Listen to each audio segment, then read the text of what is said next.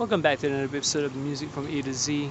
I just wanted to share about how did I ever even start uh, getting to music. It was Nirvana, basically. And how was that? It was Nirvana Unplugged in New York. A friend of my sister, I think, was talking on the phone, and she told me about this band. So I eventually bought this cassette of Nirvana Unplugged, and that was my journey into guitar.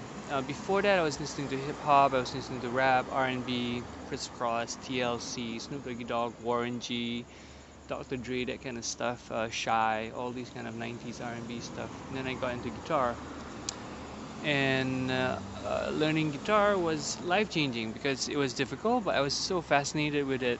Like same like classical guitar, I was fascinated with it. Um, my dad encouraged me to study it. I learned it, and that was a big part of my journey.